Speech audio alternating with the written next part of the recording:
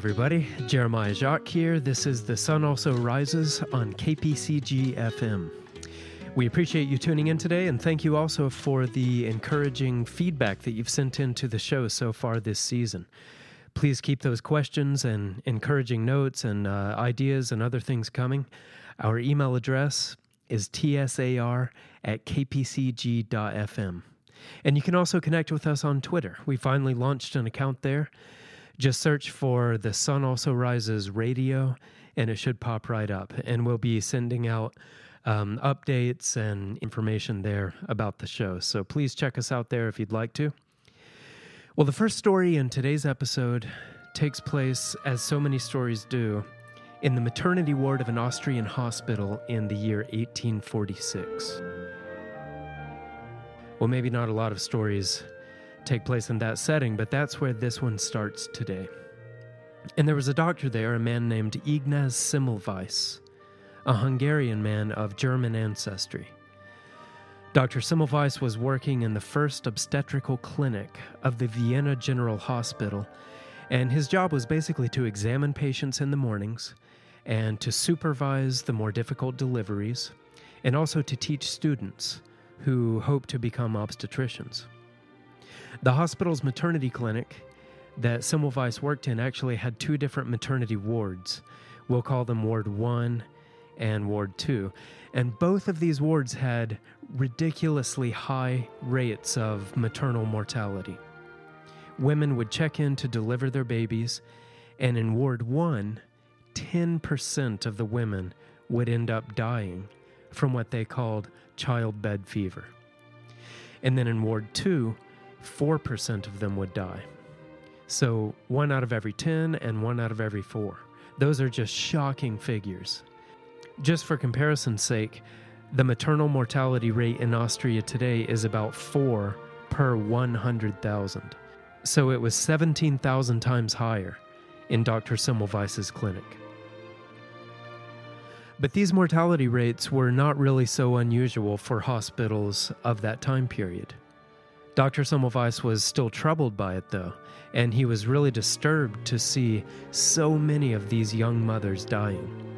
And one of the most disturbing details to him was the fact that his data showed that women who delivered their babies outside of the hospital, even homeless women who delivered their babies in the streets, had lower rates of mortality than those in his clinic.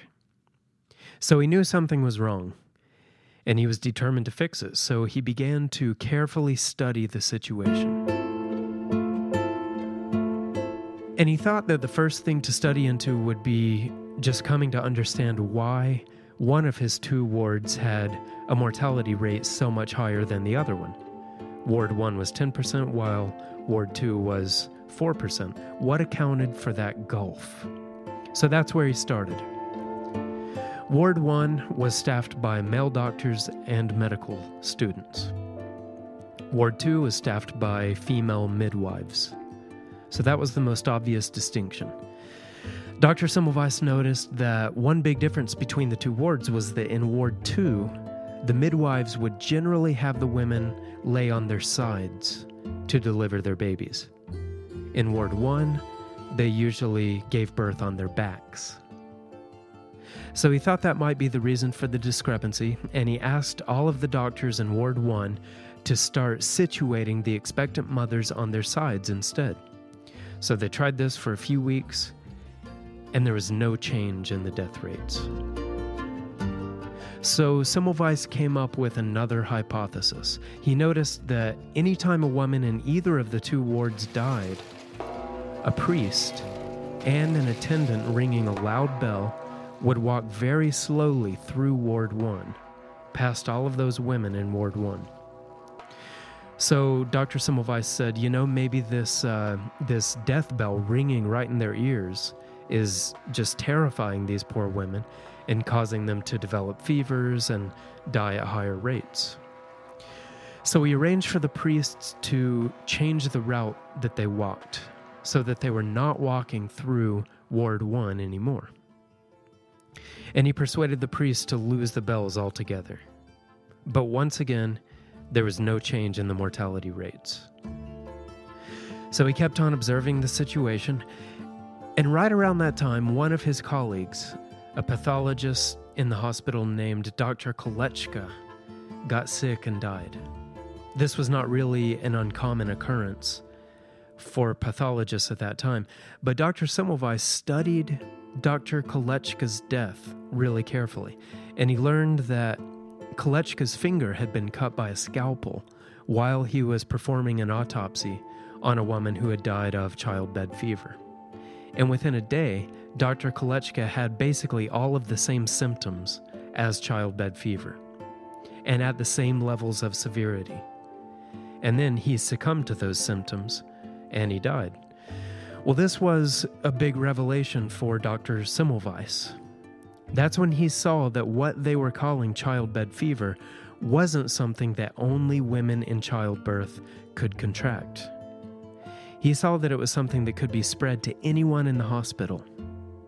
And it didn't take long for him to start to think about the fact that the doctors and students who ran Ward 1 were doing autopsies and handling lots of dead bodies, and the midwives in Ward 2 were not doing any autopsies.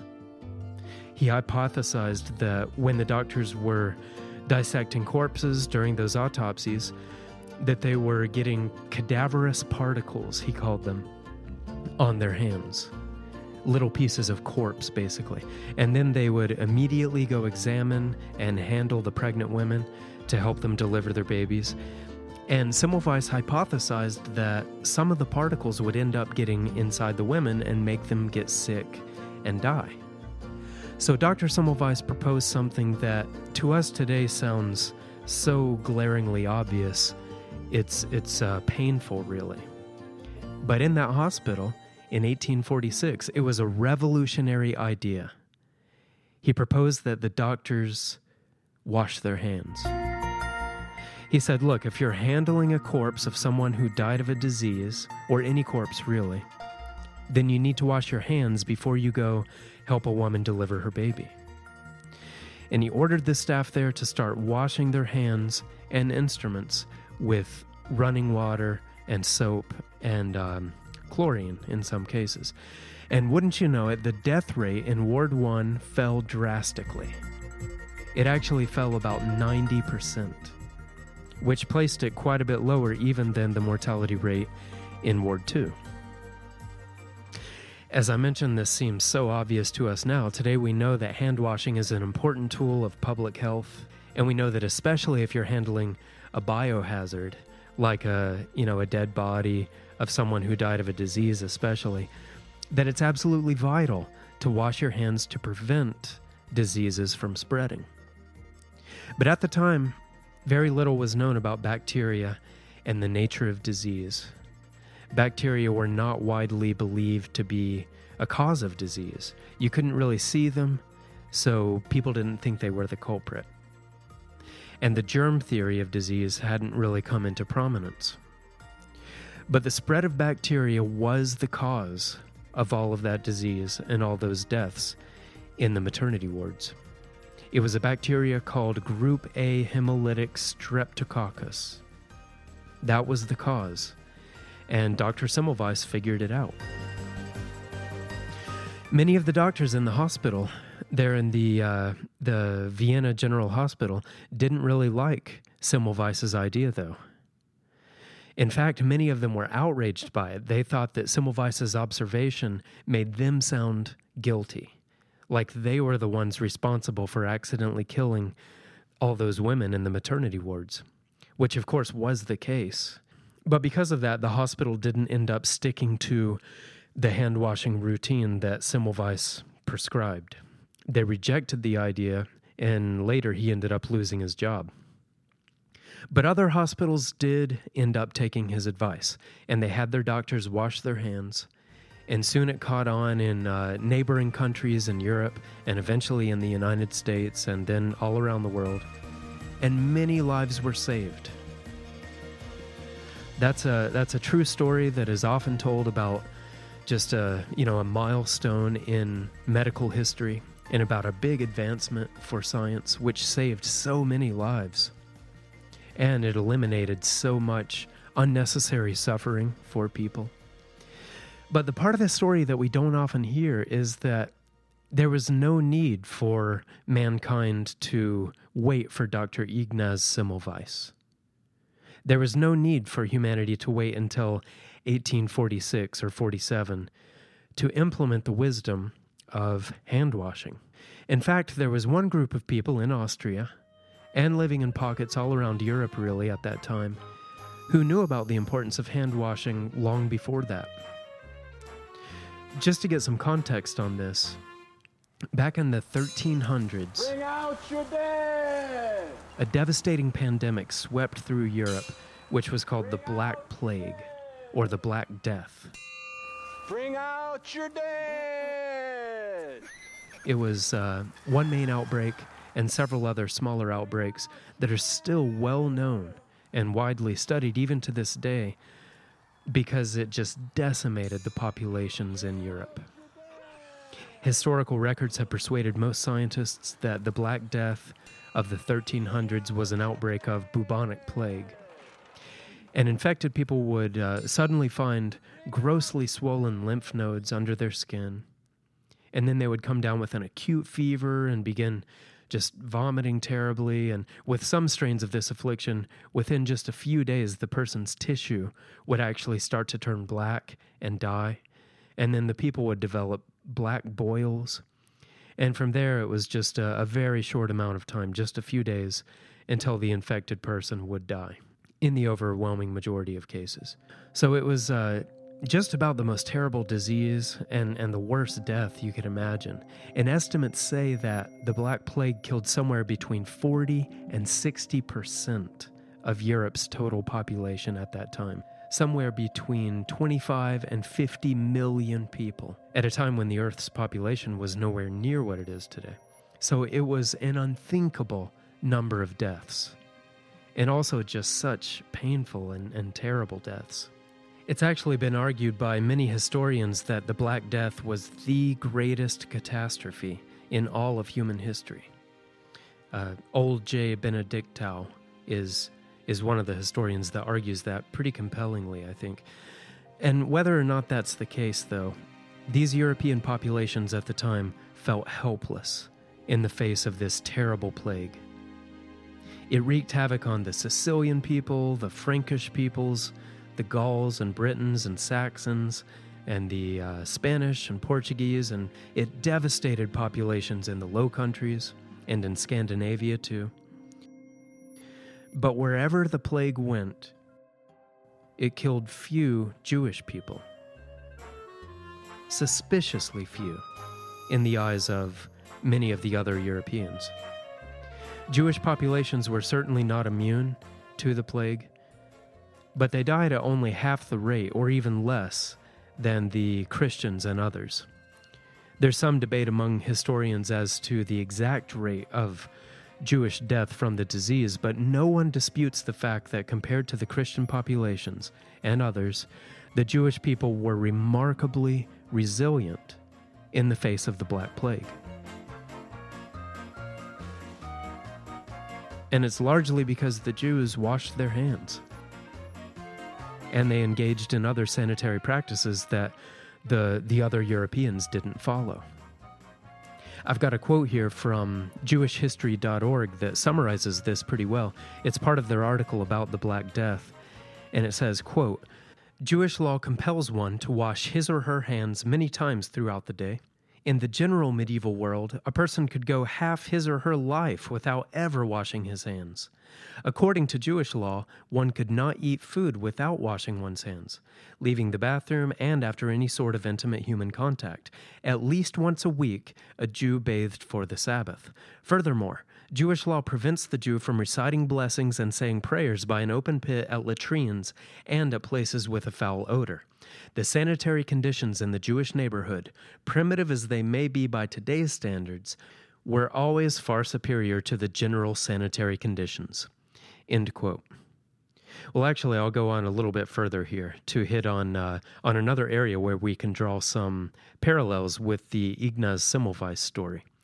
So jewishhistory.org goes on to say, quote, Jewish law also prescribes certain sanitary conditions related to burial of the dead.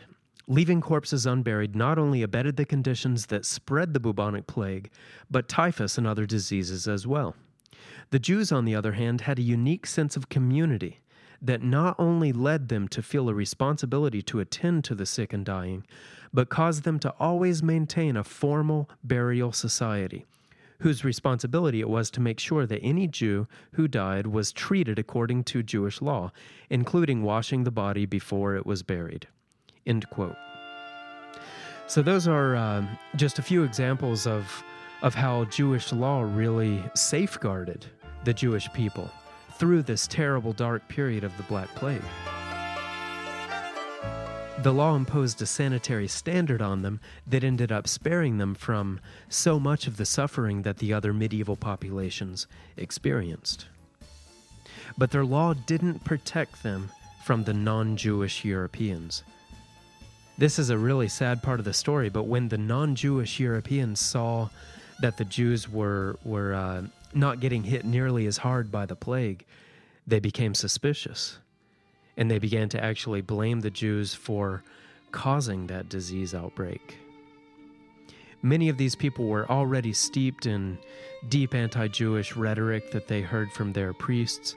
So they said, the Jews must be poisoning our wells, and other totally groundless accusations like that. And as a result of these accusations, the Jews began to come under heavy persecution. The American author Gabriel Walensky touches on this in his book, 6 Million Crucifixes. He writes, quote, "As a result of this accusation, Christians everywhere in Europe went on a murderous rampage against Jews, burning them alive wherever they found them. In August 1349, the Jewish communities in Mainz and Cologne were exterminated. In February of that same year, the citizens of Strasbourg murdered 2,000 Jews. By 1351, 60 major and 150 smaller Jewish communities had been destroyed." End quote. So it's clear that the Jews were really savagely attacked as a result of their comparatively low death rates during this Black Plague era. The persecution was so severe that it's hard to say whether more Jews died from the plague or from that persecution.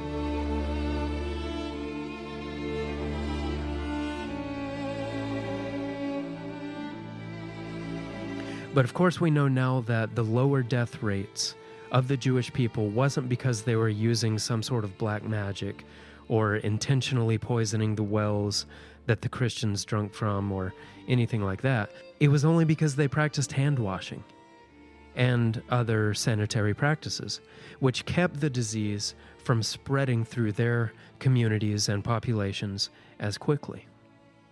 We know now that the Black Death was caused by a pathogen called the Yersinia pestis bacterium. It was carried by oriental rat fleas, which lived on the rats that were regular passengers on merchant ships at that time.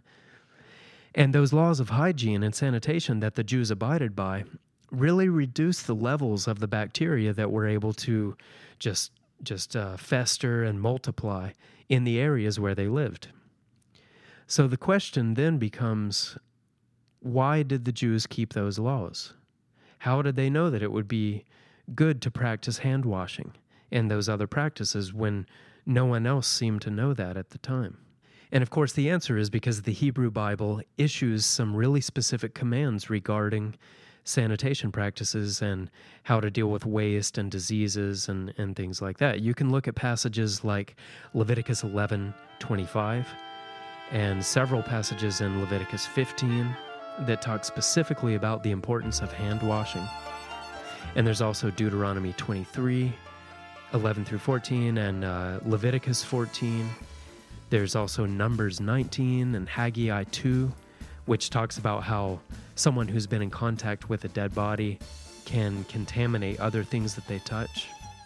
Of course, the ancient Israelites didn't know the intricacies of germ theory any better than the populations in Europe in the 1300s did. They didn't know about bacteria like the Yersinia pestis that caused the Black Plague, or the Group A hemolytic streptococcus that was causing the spread of all that childbed fever in Dr. Semmelweis's day. But they knew that touching dead bodies spread disease, and they knew that washing your hands could help to prevent that. They knew all of this more than 3,200 years before Dr. Semmelweis offended all of those doctors in the maternity clinic by telling them that when they did autopsies and then immediately went and delivered babies, they were spreading fatal sicknesses. It makes you wonder how many lives could have been saved over the centuries if people had practiced these ancient laws about hygiene and hand washing and sanitation. How much needless suffering could have been avoided through the ages. And then once you consider the answers to those questions, from there it makes you wonder about all the other commandments and statutes and judgments and laws that are written in there. How much of the ongoing suffering of all kinds that we still see today could be minimized or avoided altogether if those were considered and abided by.